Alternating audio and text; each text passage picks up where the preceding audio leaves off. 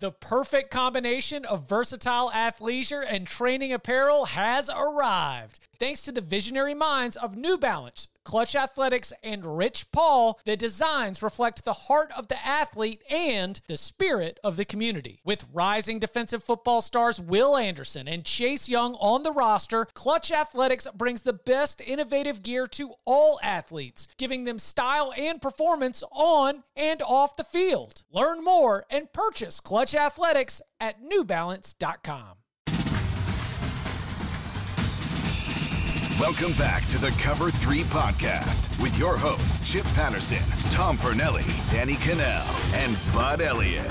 It's your call for the best college football coverage, from National Signing Day to the National Championship and everything in between.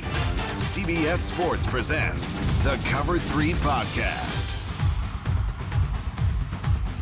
What's up, y'all? This is Bud Elliott here from the Cover 3 podcast, and this is the Bud Elliott College Football Lunch Break. Really appreciate y'all taking your time out of what I'm sure is a busy week following Thanksgiving. And it's been a pretty busy week for us here at CBS and 24/7 Sports, and happy to be joined once again by Cooper Patagna, National Recruiting Analyst from 24/7. Coop, what's going on, dude?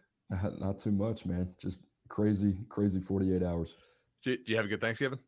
It was great. How about you? Dude, it was awesome. Did a smoked a prime rib, and mother-in-law made some dirty rice, so I was able to get some of that, and that was about what I wanted. There you go. You know, little bourbon after, and watch the leg bowl. Slept pretty good. I'm glad I got my rest in though on Thursday, because this weekend and leading into Monday, we've kind of been nonstop. I bought a good coffee machine a couple months ago, and I'm glad I did, dude, because it is. We are highly caffeinated here as Coop sips his coffee. Where do you want to start from this? This is kind of the more nitty gritty, nerdy show, if you will. Obviously, you worked in a number of personnel departments in a scouting and management role. Are you seeing any big picture stuff that ties any of these jobs together, or what were your initial thoughts on some of these moves? I want to pick your brain on this. Yeah, I thought starting with Lincoln Riley, obviously the first one to go down after they lost to Oklahoma State in Bedlam. I think a lot of people thought, especially in Baton Rouge, he was leaning towards striking a deal with LSU shortly thereafter on Sunday. Seeing him go to USC in Los Angeles, I think it's huge for college football. I think in terms of the parity. And I think this is really the jolt that the Pac-12 conference needed with Lincoln Riley going out west. I think, in my mind, I think there needs to be some pressure applied to the decision makers out west in terms of upgrading the level of football out there that not only fan bases have access to, but players have access to. And I think Lincoln Riley immediately, from a credibility standpoint, puts USC back in pole position in the Pac-12 conference. And I think that's critical when you take a step back from 10,000 feet. And I know we're gonna get into it a little later here on maybe why he made that decision. But I think it has huge implications, not only for USC and the Pac-12 conference, but for Oklahoma, which I think is super fascinating to see how they approach this job, because the job that he's done there at OU and what he's done to reinforce the brand and the brand's credibility, which, look, OU has had a ton of sex appeal when it comes to on the recruiting trail and what they've been able to pull to Norman, Oklahoma, which is not a flashy place. So you look at what he's been able to do at the quarterback position, what he's been able to do at the skill position. It's going to be interesting to see if OU and the decision makers at OU factor that into whoever they decide to hire next. I think that's a really good point there. Riley certainly pitched OU when he was there, but he also really pitched Lincoln Riley and the Lincoln Riley system, and that's one of the dangers when you have a coach leave. When I think about the USC job, it is one of the real premier jobs in sports if it has its act together. And you go back to the Reggie Bush thing. I think in hindsight, we would all agree the penalties they got for that were a result of kind of a crooked NCAA committee at the time, led by Paul D., who's no longer here. Nowadays, they probably wouldn't get the same level of penalties for something that was orchestrated, by an agent. And then they make two, one certainly ridiculous, one a little bit questionable athletic director hires, the one being Lynn Swann, which everybody in the industry said that's not out of the box. That's just out of their minds. And the results followed, and they were not great. If USC has its act together, that's as good of a job as almost any in the country. And when they're rolling, Coop, they kind of have right of first refusal on every kid west of the Rocky Mountains. Or almost every kid. Yeah, they do. And the reality is, on the West Coast, people want to go to USC. That's it. And you still have to overcome that, even when USC was down. When we're at Oregon, when we're at Washington, USC was still a factor. The only thing really holding USC back at that point was Clay Helton and that coaching staff, just to be blunt. But now they don't have that. They have somebody in Lincoln Riley who's a bona fide rock star, who's going to go out there and kind of fits what they want to do from a program standpoint. Not only what we talked about, but fireworks on offense schematically kind of fits LA and that play style and the type of people that you're going to attract. And I think for USC in the longest time, I think it's just been able to keep those guys home. And there's plenty of talent there. We've already seen it with Malachi Nelson. DeAndre Moore looks like he's going to stay put. Makai Lemon, a couple of these guys committed to Oklahoma that now they don't have a reason to leave home. So I think USC has done a good job, even in the Clay Helton era, of attracting really good players on the skill positions, on the perimeter, both offense and defense. I think for them, the key with Lincoln Riley is going to be develop an identity along the line of scrimmage on both sides of the ball. And I think that's going to be the biggest thing for him. It's going to be interesting starting with this cycle. You look at it, there's a couple key guys out there. Josh Connerly out in the state of Washington, who just came off a trip, official visit to Michigan and Ohio State. So I think that's important. Ernest Green's another guy. And look, I guess what I'm saying is the opportunity is there for USC to go out and make an impact. And we talk about how hard that is for a new coach coming in within that 2-week window and putting a class together that he likes. Lincoln Riley and USC are the exception to the rule. They can still put together a very dynamic class in a 2-week window. Exactly right. They really can be that exception. One of my favorite things that happens almost every year is I'll see Greg Biggins at the Under Armour game here in Orlando where I live.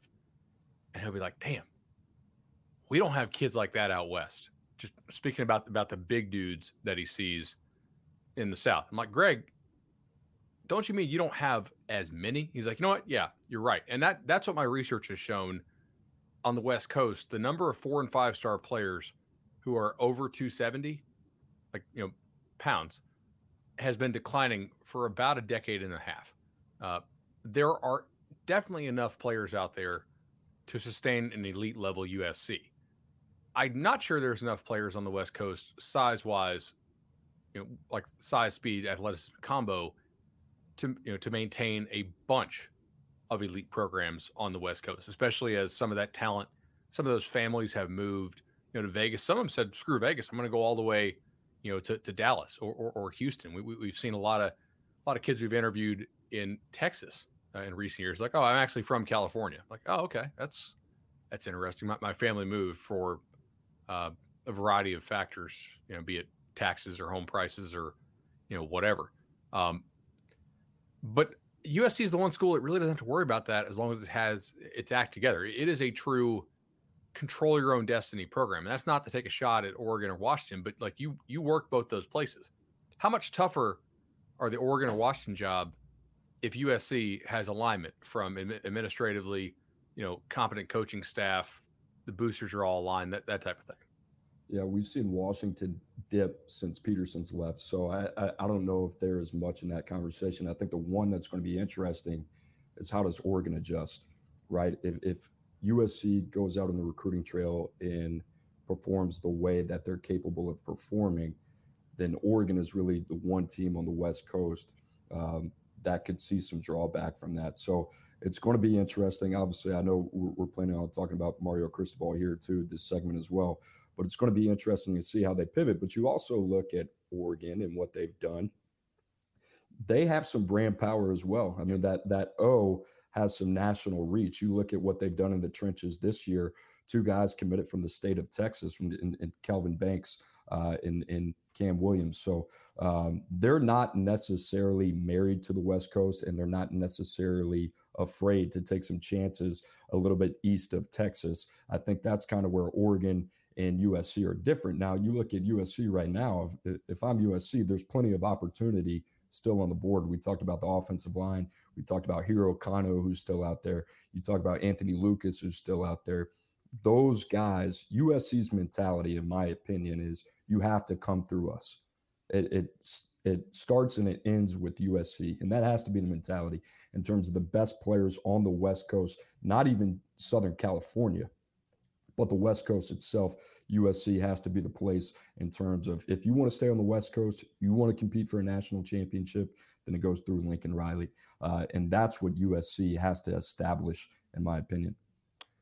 So I want to talk Cristobal a little more in a second, but I want to kind of close the Lincoln Riley loop here.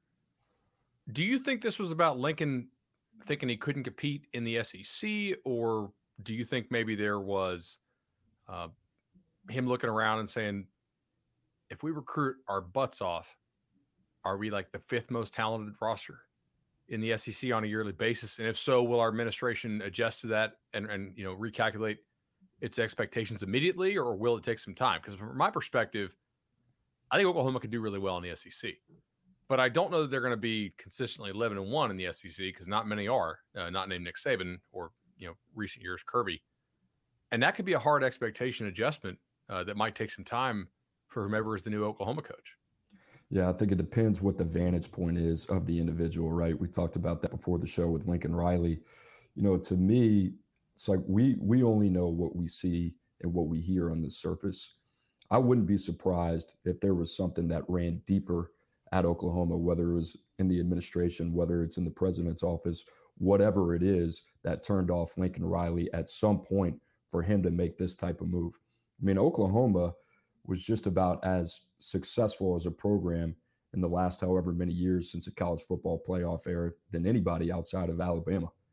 And Lincoln Riley's done a tremendous job, the way, especially with no shortage of being able to recruit high-level talent, especially at the quarterback position, to Norman. I just think it's interesting. Like, to me, when I take a step back, I understand taking the USC job. I understand it. There's a lot of reasons to take it. I think it's the path of least resistance. Obviously, the financial investment into the program, what USC has done, I think they have separated themselves from the rest of the pack in terms of how they view themselves, and that's what they've needed to do, and they're bought into that. I get why he would make the move. I'm just shocked he did it, quite honestly. And that's kind of how I feel. I think there's plenty of reasons for him to leave. I just never saw him leaving. I mean, Coop, in the history of the sport, you don't see guys who are doing really well at major programs leave for other major programs. Most recently, I guess we would go to Jimbo FSU, but like they had quit recruiting on 17. So it's pretty obvious he was going to go somewhere. He was feuding with the administration. Going further back, maybe Jackie Sherrill going from Pittsburgh to Texas A&M in the 80s, or Johnny Majors going to Tennessee from Pittsburgh, actually, ironically. But like the fact that we're having to reach back to, black and white TV days says something. It is fairly rare to leave a true blue blood type program to go to another, as long as you have things going well there. And he certainly did. I do think Oklahoma's going to be a pretty damn attractive place to go coach, though. Yeah, and I will say this before we move on to OU. It's like the SEC is a bloodbath. I mean, it really is. The expectations are sky high. I think Lincoln in some way, shape, or form probably sees that sees the coaching turnover that has taken place ever since Nick Saban really entered that conference at Alabama. And for him, he might be looking at it a little bit differently and saying, hey, I want to put myself in a situation that is more sustainable, in a more secure situation, with security in college football, we all know is extremely difficult to come by. And we talk about that conference and we talk about the Pac-12. He's on the path to the least resistance, and he can build a sustainable power at USC with not much competition outside of Oregon. And that's the reality of the situation in the Pac-12. And USC needed this, but the Pac-12 needed it more. And it's going to be interesting to see how the rest of the conference and athletic directors adjust as they make hires going forward. Completely agree. I mean, Arizona State, I think at some point is likely to open unless the NCAA stuff just goes away magically. I mean, they only have 5 commitments verbally right now. UCLA, I think they're going to keep Chip Kelly at this point. But if USC is cooking, Oregon is a great 2. Especially with how it's humming right now, you know, whether it's Washington or Arizona State or Utah or UCLA, if you're George Kliavkoff, the Pac-12 commissioner, you're really happy today because, you know, those guys are great 3s or 4s. And the conference all of a sudden has always had some depth. It has not had that team where you're like, I think that team can really win a natty. And as we've seen recently with Clemson and the ACC, conference perception is sort of disproportionately based on your best team. People know that the ACC is not a great league right now, but when Clemson's running through it, they don't really seem to care. And if Riley gets USC right, certainly they will have the possibility to do that there. He also has a really interesting call to make, and I don't know if he's already made the call. What do you do with Jackson Dart and the potential of Caleb Williams? I mean, if you're Lincoln Riley, how do you handle that? That's a great question. I mean, that's something that you're having in internal conversations about. Look, if Caleb Williams wants to come, you're taking him. It is what it is. You'll deal with whatever you got to do. Malachi Nelson, I'm sure, is going to be in the fold here shortly as well. But if Caleb Williams wants to come, you're not turning him away. I mean, that's somebody, obviously, that he has a relationship with. It kind of gives you a quick fix in that conference. Somebody that he's extremely comfortable with as a play caller. And look, as day one can come in and have an immediate impact. And this is a guy as a freshman, we're talking about being in the Heisman race. Yeah. And as much as, you know, you might have affection for Jackson Dart and what you think he can be, it's just hard to me as a decision maker to say, hey, we know what Caleb Williams is. If he wants to come here, we have to take him. At least if I'm in the room, there's no way you're telling that guy no.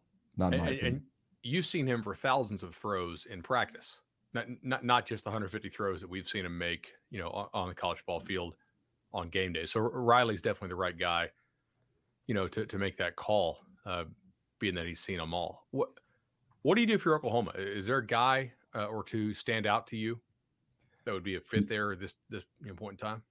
It's super interesting because the first thing I thought about when Lincoln Riley left was like, okay, what do you do? It's like you talked about it. He kind of created this brand, but the brand was more about the individual than it really was about the program, you know? And so when he leaves, you kind of see this kind of shockwave, right? Like think about the guys that have decommitted, and yeah, they're from California. You look at Malachi Nelson, you look at some of the guys that they were able to pluck from the West Coast. You look at Ennis, who's one of the top receivers in the country in 2023 from Florida. What Lincoln Riley was able to do and establish there from a recruiting blueprint standpoint was really intriguing and is not something that we've seen done at a lot of places. And Oklahoma is without a doubt a blue blood program, but what he's been able to do in terms of flexing his muscle to go coast to coast to get some of the best skill players in the country, whether that was in DC with Caleb Williams or whether that was in California with Malachi Nelson, it's been pretty remarkable. So with Oklahoma, I think that's a question you're kind of asking yourself. We've kind of built this machine and this offensive identity in this conference that has a lot of people and a lot of recruits in this day and age attracted to it. They see the attraction of coming to play in a system like that. So whether or not you want to stick with that, I think that's a really important question for Oklahoma decision makers. It's more philosophically, what do we want to do?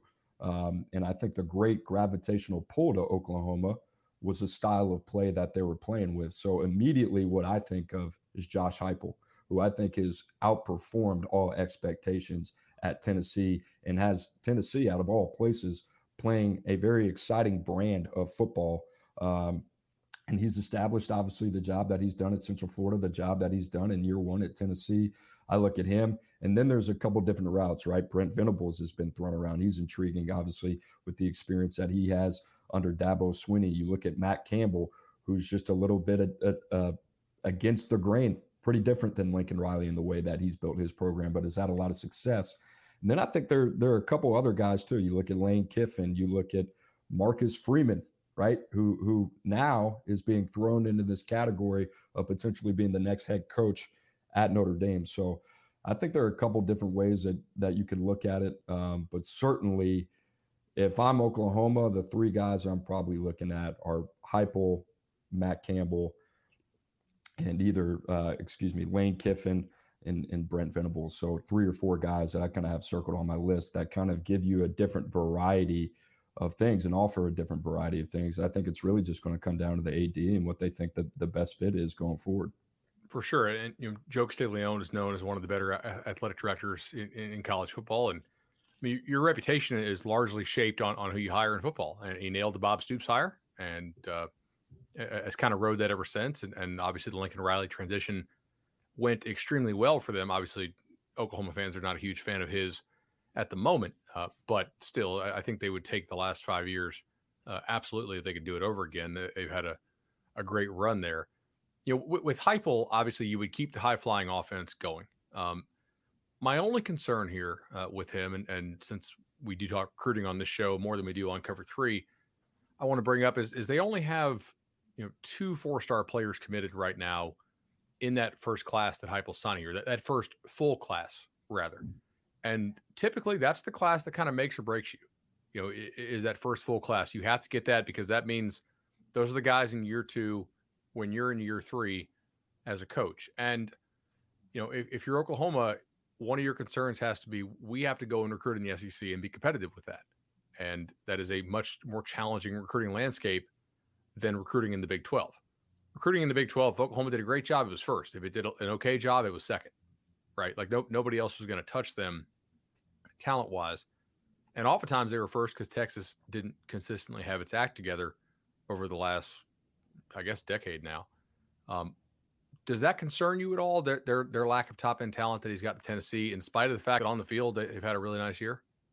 No, I think you kind of have to weigh what you put value in, and I think that's important. Like, I think it'd be interesting to kind of get their take on, like, how do you see Heupel? How do you see Kiffin? Because I think they are pretty similar in terms of recruiting. I know Ole Miss has done a really good job, but they've kind of pieced that together through having a dynamic quarterback and done a really good job in the transfer portal in terms of making Ole Miss a more win-now destination than recruiting those guys and developing them down the road. So I do think it's a conversation. I think it has a lot to do with infrastructure and vision. But like I said, I think Heupel will reap the benefits from what they've done year 1. Now they need to capitalize. I think it's different.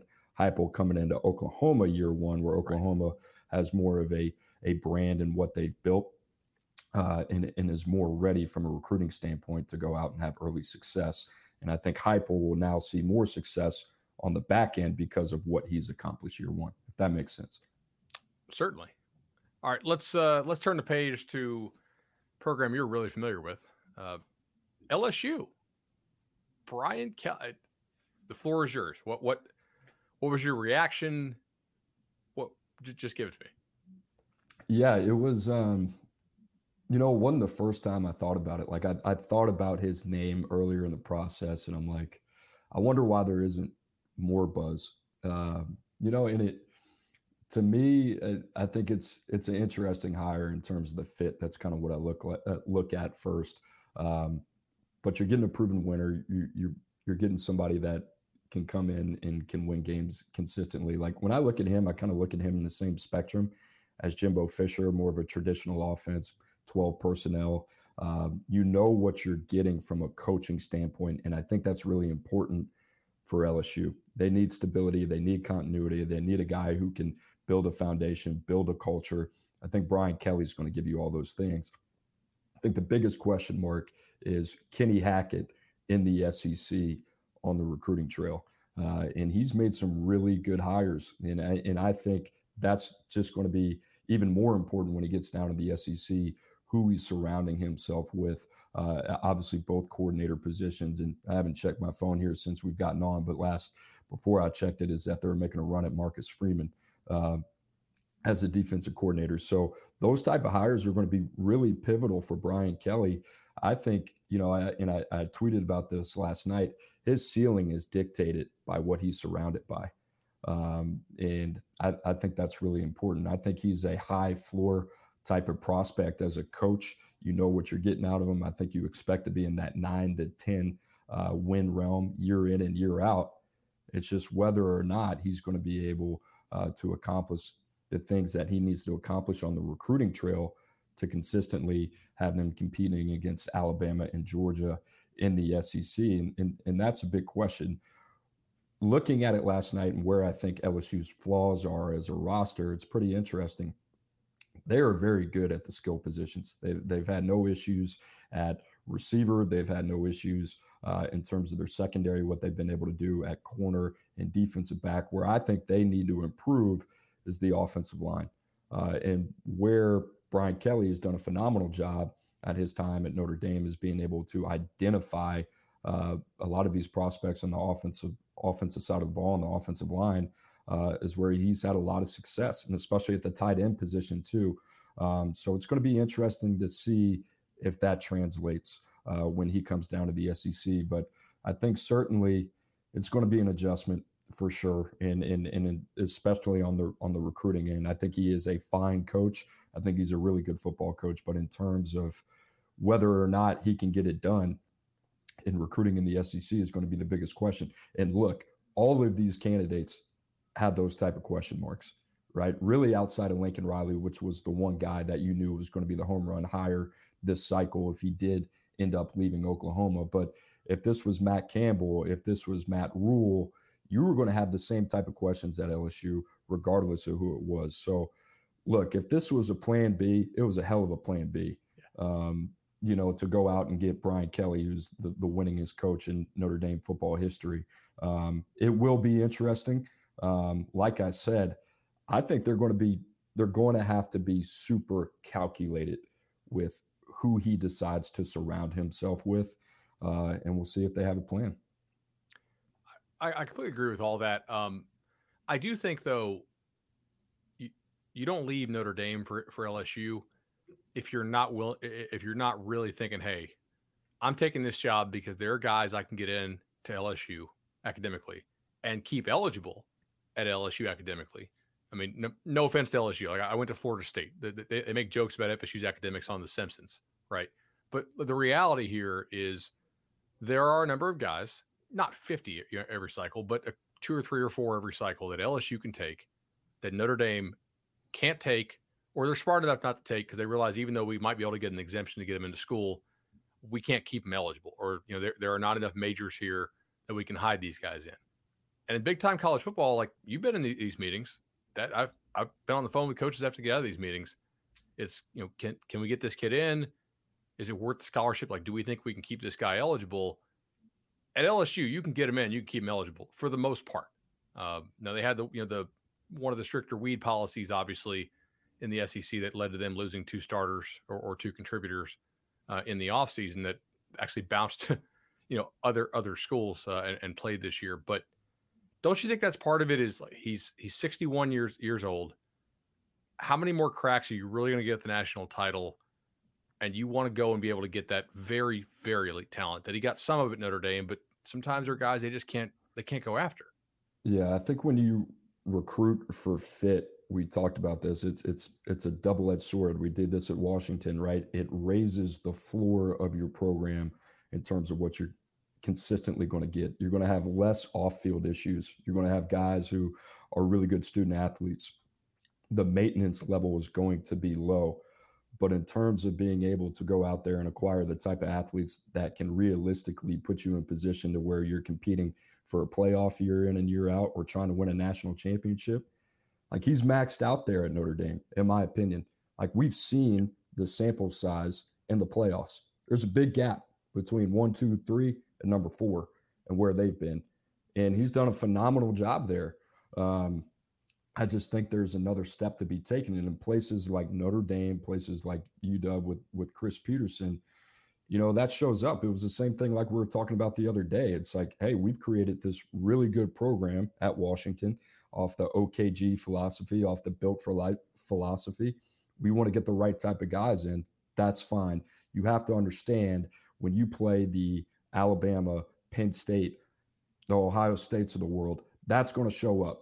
That's just the reality of it, because good kids don't win football games. Good players do, you know? And so I think, you know, I get that looking at it for him. Like I said, it's just different. It's like, it's going to be a culture shock for him recruiting some of the kids that he recruited at Notre Dame, then going down to the SEC in Louisiana, Mississippi, and Alabama in the mud, recruiting some of these dudes going up against Georgia and Alabama. Like, good luck. You know, I hope you're ready for it. And that's the thing. I mean, he better put his boots on, he better strap on, because it's a completely different ball game. And that, look, I know Brian Kelly can coach. We've talked about that. It's this recruiting piece that's going to be the wild card for him. That's going to be really, really interesting to watch. And that's why you mentioned, who does he surround himself with? It's going to be so important. It looks like they're likely to keep Kevin Falk per some, man, I don't even know. I'm just going to call it Twitter reports. I've just, but my timeline is like flying. It seems like, you know, constantly. Yeah, Corey Raymond, defensive back coach, who they should keep. Long-time good recruiter for them. Does a phenomenal job. You know, good developer. I assume if they get Freeman's probably fine working with him. I would guess. But you're right. Like, finding the right guys there.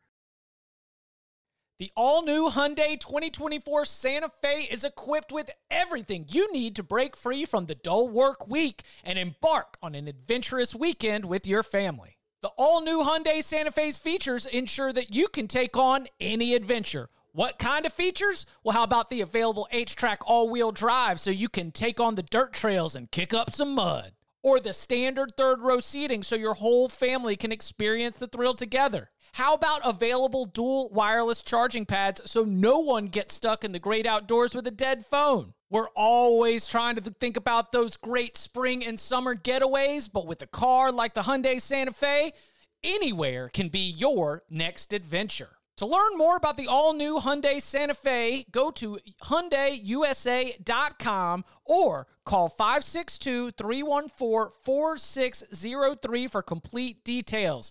Learn more about the all-new Hyundai Santa Fe at HyundaiUSA.com or call 562-314-4603 for complete details.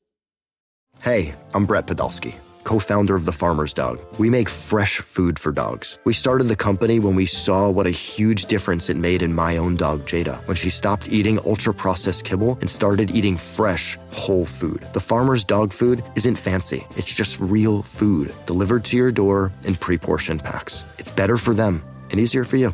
Get 50% off your first box at thefarmersdog.com/podcast. That's thefarmersdog.com/podcast. The one question I have here is, does this happen if Notre Dame didn't fail to develop Phil Jurkovec, right? Because to me, and this is something I discussed with Barton before he left for Vandy, it was Notre Dame probably can win a title if they recruit their butts off and they get the real difference maker at QB, because QB does bridge the gap sometimes with a roster. Now, if Bama's got a total stud and they have their Bama roster, then okay, good night anyway. But like, there's a path for Notre Dame to win a title if they recruit their butts off, even given their current limitations, and they nail quarterback. And Jurkovec was the one really highly rated kid who they got. They didn't develop him into a productive player. He transfers to Boston College. Now he's absolutely balling for Jeff Hafley this year. I do wonder, like would Brian Kelly have made this jump if he still had Jurkovec and probably another year of Jurkovec next year?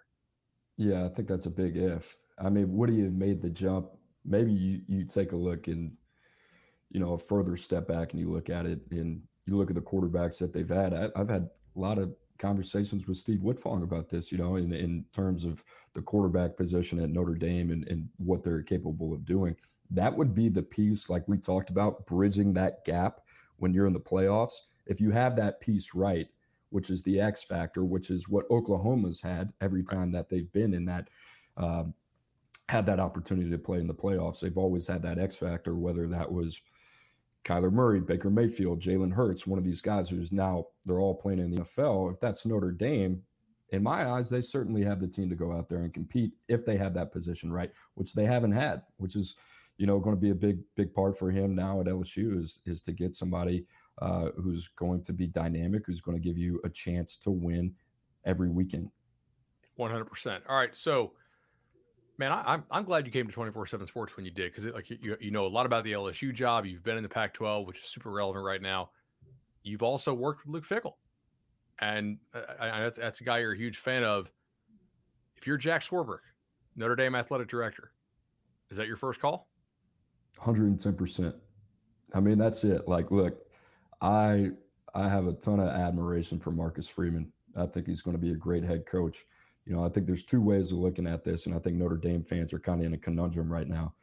Luke Fickell is going to coach his team all the way through the playoffs if they do end up making it. I think you have to be patient with that process. I think Luke Fickell, this is the fit that he has been looking for. He's been looking for one of these tier 1 programs in the Midwest. Obviously a big family guy. Literally a big family guy. Literally a big family guy. So I think this job fits Luke Fickell to a T. With the Marcus Freeman deal, I'm not sure what they've done in the last half an hour, but there's no hesitation on that end to name him the interim head coach. And what I'm doing right now is taking a temperature check on Luke Fickell, checking with his representatives and kind of seeing where his head's at. And if he's saying, hey, give me a couple weeks, let me do what I need to do, and I'm coming, then I'm waiting. That's my guy. But outside of that, I mean, that's a super interesting job. And, Marcus Freeman's kind of in an interesting position too. He's going to be jockeying for this. But like, if you're Notre Dame, you hire Marcus Freeman, he's following up the guy that has won the most games in Notre Dame football history for a first-time head coach. And I'm convicted. I have a ton of belief in Marcus Freeman. I think he's going to be a hell of a head coach. That is not an easy job for anybody to step into, nonetheless, Marcus Freeman. That's a big job. From everything that you have to do at Notre Dame to recruiting nationally to everything that goes into it, those are really big shoes to fill. And I think Luke Fickell is ready for that job. I think he makes a ton of sense. And in a lot of ways, I think Luke Fickell can upgrade that roster more than Brian Kelly did. Now, you're threading the needle there, but I think Luke Fickell is an elite recruiter, and I think he's going to do a good job of tapping into everything Notre Dame has to offer, and he's going to turn that roster into a legit national championship contender, not just a playoff contender. So I think Luke Fickell is the one guy that you're circling if you're Notre Dame. And look, if I'm them, that's it. There is nobody else. That's the guy I want. I'll be willing to wait a couple of weeks, whatever I got to do. So the common thought among the agents I know in the coaching space, and I want to run this by you, maybe you know or you've heard, was that he was going to be super patient, and it was probably Notre Dame, Ohio State, Penn State, maybe a Michigan State, and probably not Michigan actually. And basically just that. Otherwise, he'd be cool continuing to dominate at Cincinnati. Is that consistent with what you've heard among your coaching friends? I think that makes sense. I mean, what I love about Luke Fickell is, like, he knows where he's going to be in the best environment to flourish. That and not a lot of coaches have that. I mean, I think you could say some questionable things about what we've seen in the last 48 hours about some of the moves that these head coaches have made. He's been very thorough, very adamant throughout the process that he's searching for the right fit, and not just for him as an individual and his family, but I think he knows where he's going to be the best and where his ceiling is the highest. And I think those schools you just mentioned, Franklin just signed a new deal at Penn State. Ohio State's got Ryan Day. I don't think he's moving anytime soon. And then you got Mel Tucker, who just signed a new 10-year contract. So if I'm Luke Fickell, I'm looking at the landscape. And if those are one of the four and Notre Dame's open now, when are you going to have another shot at this? Right. So exactly. And those guys just got what, $2.25 million guaranteed between the three of them. Right. Probably not going to open anytime soon. Right. I know this sounds crazy. If Notre Dame gets Luke Fickell, they might shake out better than what they just had. That's how highly I think of them. That's what I think of them in terms of a roster builder and a culture builder. I think, I think he's a real deal. Plus, I'm bullish on the fit at one of those four schools that you talked about. I think you do a hell of a job. Plus, everything that Notre Dame has to offer between academics, between the program and Notre Dame itself, you do a beautiful job marketing that school and recruiting at a national championship type level. And there's so many non-football things that can make the Notre Dame job great, but it can also trip you up if you don't navigate them in the right way. And Fickell being somebody who understands Notre Dame's history, obviously is, well-known Catholic. The fit there does make a lot of sense. I think that'd be the first guy I would call if for some reason it didn't work out, or if Notre Dame just really wanted to get a guy in there right now, which I think would be a mistake based on the returns that we've seen from the early signing period with these first-year coaches. I'd be willing to kind of punt on that class and just go to war in the February signing period and attack the portal to the extent that Notre Dame will use the portal. I know their high academic standards matter there as well. If for some reason they really wanted to be, I don't know if you want to call it impatient, but if they wanted to get it in quicker, maybe Matt Campbell would be my second call. Guy who I think most people believe wants to stay in the Midwest. Yeah, I think you look at Matt Campbell, and it's going to be interesting. I mean, Marcus Freeman has added a different dimension to what Notre Dame's been able to do recruiting wise. You look at what they've done in 22, you look at what they've done in 23. He's done a phenomenal job in a short amount of time. But like we said, we've talked about this on this show before, going from a coordinator position to a head coach. I mean, obviously there's so many different responsibilities. And you talk about Notre Dame itself, everything that comes with that territory as well. But you look at Matt Campbell, some of the other names, like I don't expect them to get past maybe Fickell, Marcus Freeman, and Matt Campbell. Like that to me should be the list. And if you're Notre Dame, I think you'd be excited about any of those three. If you extend it past that, some off the wall stuff, I think you look at Pat Fitzgerald at Notre Dame as another guy in the Midwest. He's a program builder. I think maybe that kind of catches his eye a little bit. Chris Peterson, I think he's always kind of looking for a unique fit. I think that would be a place. I don't know necessarily if he wants to get back into it or not, but those would be some off the wall names of some guys that I think make sense. But I think it's those three. Like you said, I think it's Fickell. I think it's Marcus Freeman. I think it's Matt Campbell. But to me, like you don't get past Luke Fickell. Yeah, this is fastball down the plate, hit it out of the park. Just wait for your pitch. I mean, just be willing to be a little bit patient here and don't make a rash decision. Other schools here. Well, you've been at Washington. Thoughts on Kalen DeBoer? Somebody asked me that the other day. I mean, like I need to do more research, in terms of him. That wouldn't be fair of me giving an opinion on a guy that I don't know much about. I know he's a winner. I think their reasoning going with somebody like that was, I think they're a little jaded by hiring a defensive coach. Last time, obviously, that didn't work out with the hires that they made with John Donovan, an offensive coordinator. So now they have somebody offensive-minded. You look at what he's done this year, just the way that he's played some of these teams, UCLA, Oregon. He's done a phenomenal job in his time at Fresno State. So I think they're really excited about his offensive acumen in terms of the bigger picture, the type of head coach, the culture builder, the CEO, all that type of stuff.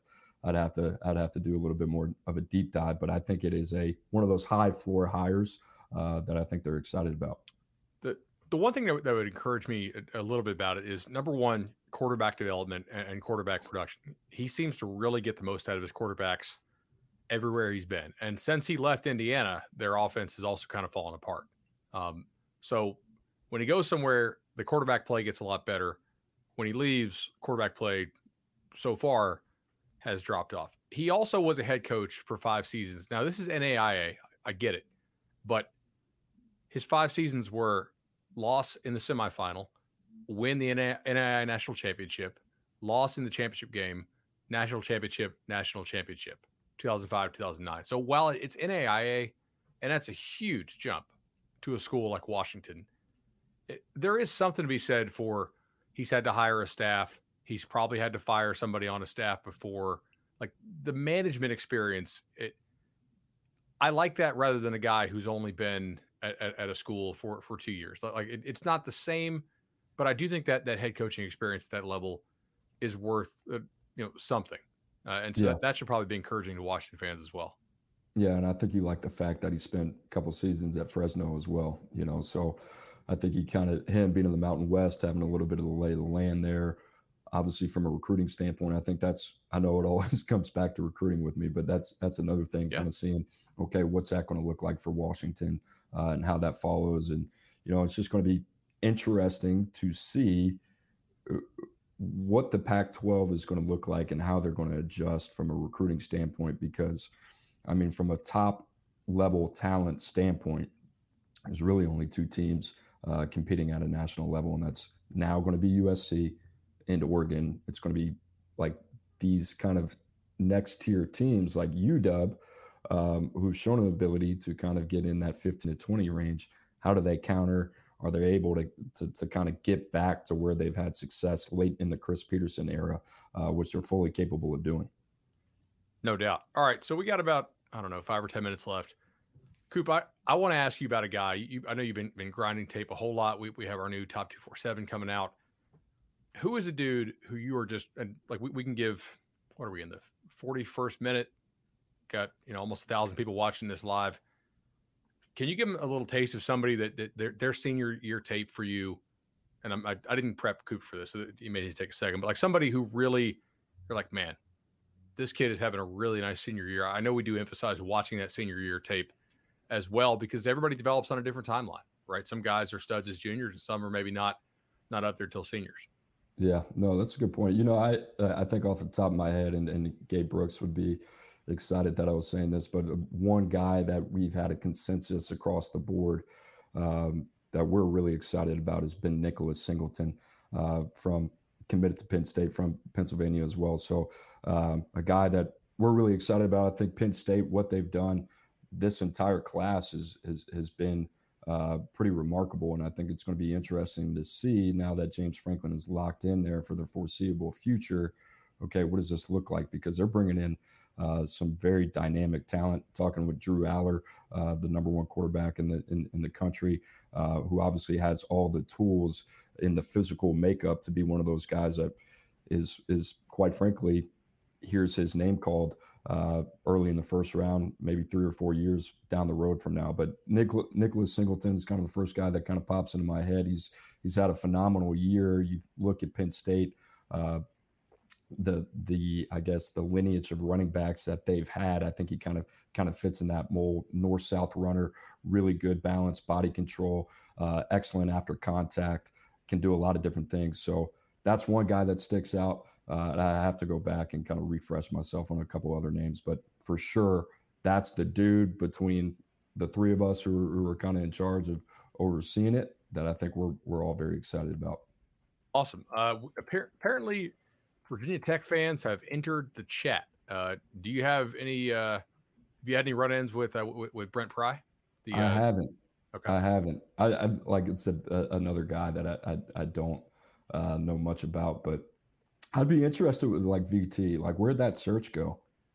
The Marcus Freeman thing is like, I don't know. Like I think of it this way, and I look at a program. If you're like Virginia Tech, it's like this dude is going to be a hot commodity next year. So what if you're a year early? Like if you're one of those programs, and whether that's Marcus Freeman or whether that's Jeff Lebby, it doesn't matter who it is. These guys are going to end up getting good jobs at some point. Why not take that risk, a calculated risk, on a high upside coach like Marcus Freeman? And I could see all the variables being there and saying, hey, we're getting a guy who's an excellent recruiter that is very familiar with this area in the Midwest.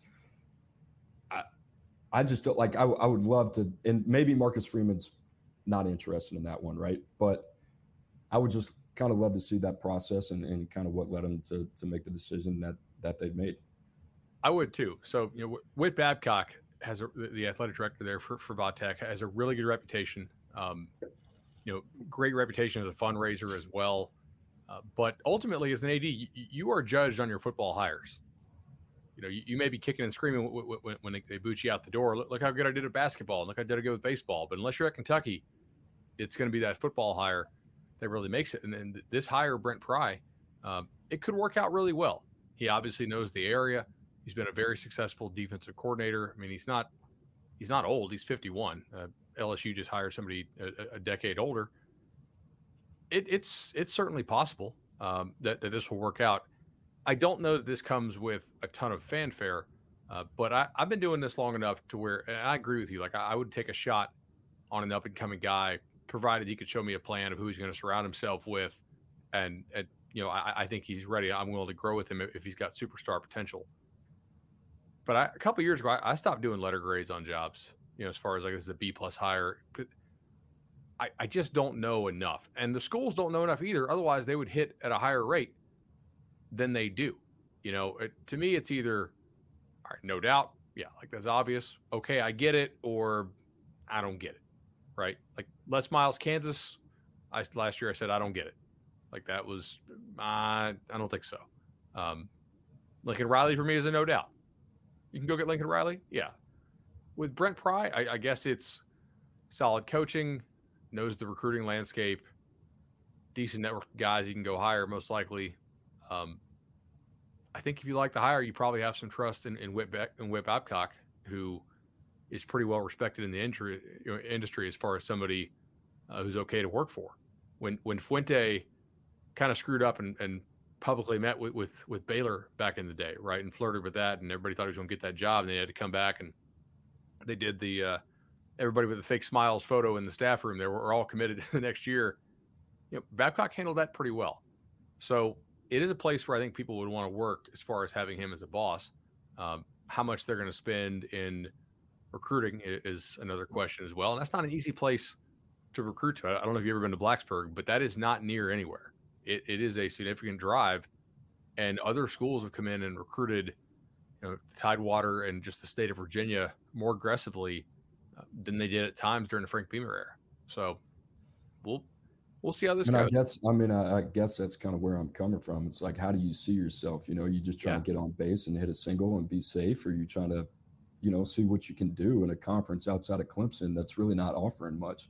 Even North Carolina is recruiting well. It hasn't been performing to what they've done off the field in terms of talent acquisition. So I don't know. And look, I'm not judging the hire by any means. Like you said, it could be a very good hire. That would be. It's wait and see, right? Right. It's wait and see. It's just, if I'm Virginia Tech, like I always talk about this, whether you're a head coach or whether you're an athletic director, like you got to have some self-awareness, and there's got to be a little bit of calculated risk in the hires that you're going to make and who you're going to surround yourself with. And I think Virginia Tech is one of those places where it's an attractive enough of a place where you can sell it to somebody of Billy Napier's stature or Marcus Freeman's stature, and be in those races and attract that type of guy there. But in this case, obviously, they decided to go in a different direction. That conference is really interesting right now on that side specifically. So Bronco Mendenhall probably not going anywhere. I don't think Narduzzi's going anywhere. Like certainly not going to be fired. They're playing for the conference title this weekend, but I don't think he's going to be jumping jobs. But you never know. I guess it's been a crazy year. Miami, they're still looking for an AD. They have not come out and said that Manny Diaz is coming back, nor have they said he is not coming back. One of the guys, I think the guy who would be the most obvious fit there, if he would say yes to them, is playing in a conference title game this weekend, and that's Mario Cristobal. I have to think if you're Miami, you make a decision on Manny by Sunday, right? I mean, at some point you need to kind of let the guy know you're going to be here or you're not if you want to get on with the early signing period. Yeah, that's a very tough spot to be if you're Miami without an AD, trying to obviously come to the conclusion whether or not you're going to keep a coach who, I'm sure that, I'm just guessing here, that they'd like to move on from.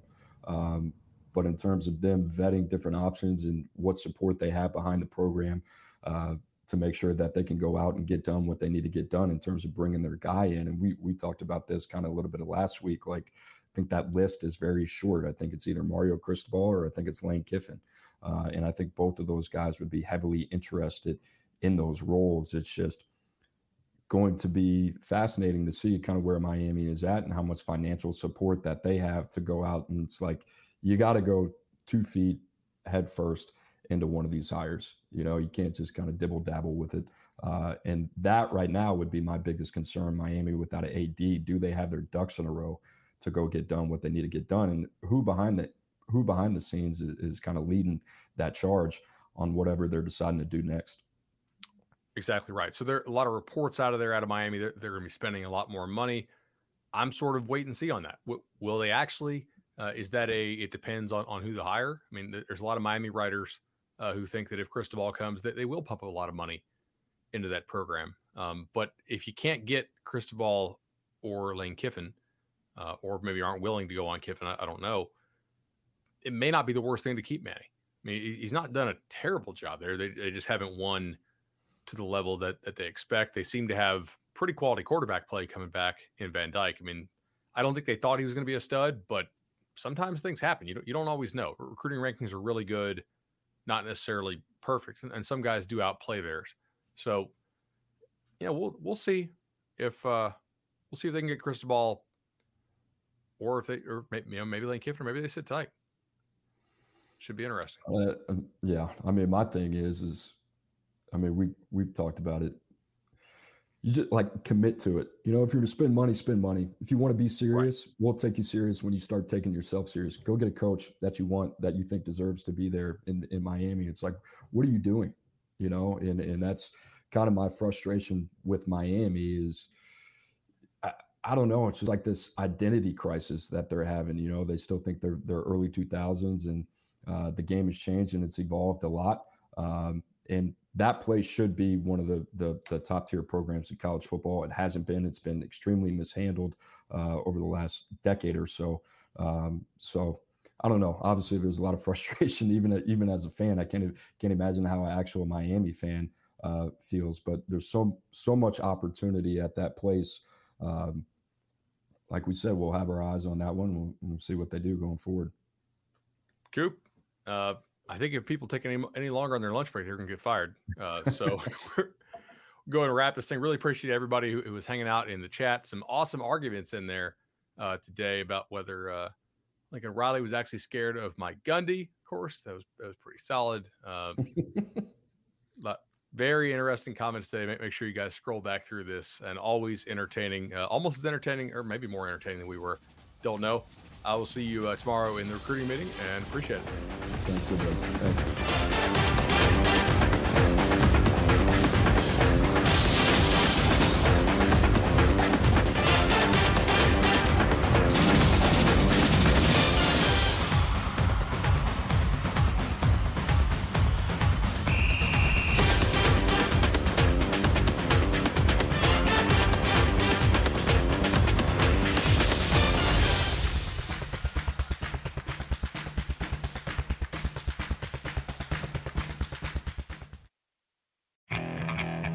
Okay, picture this. It's Friday afternoon when a thought hits you. I can waste another weekend doing the same old whatever, or I can conquer it. I can hop into my all-new Hyundai Santa Fe and hit the road. Any road. The steeper, the better. Because my all-new Santa Fe is available with H-Track all-wheel drive, so I can hit the trail without a worry in the world. Heck, with 3 rows and best-in-class rear cargo space, I can pack the whole family in with all our gear. We've got available dual wireless charging for our phones, so we'll never lose touch with civilization, and we won't lose touch with the primordial power of Mother Earth. So which is it? Waste the weekend or do something a little more epic? And conquer it in the all-new Hyundai Santa Fe. Visit HyundaiUSA.com or call 562-314-4603 for more details. Hyundai, there's joy in every journey.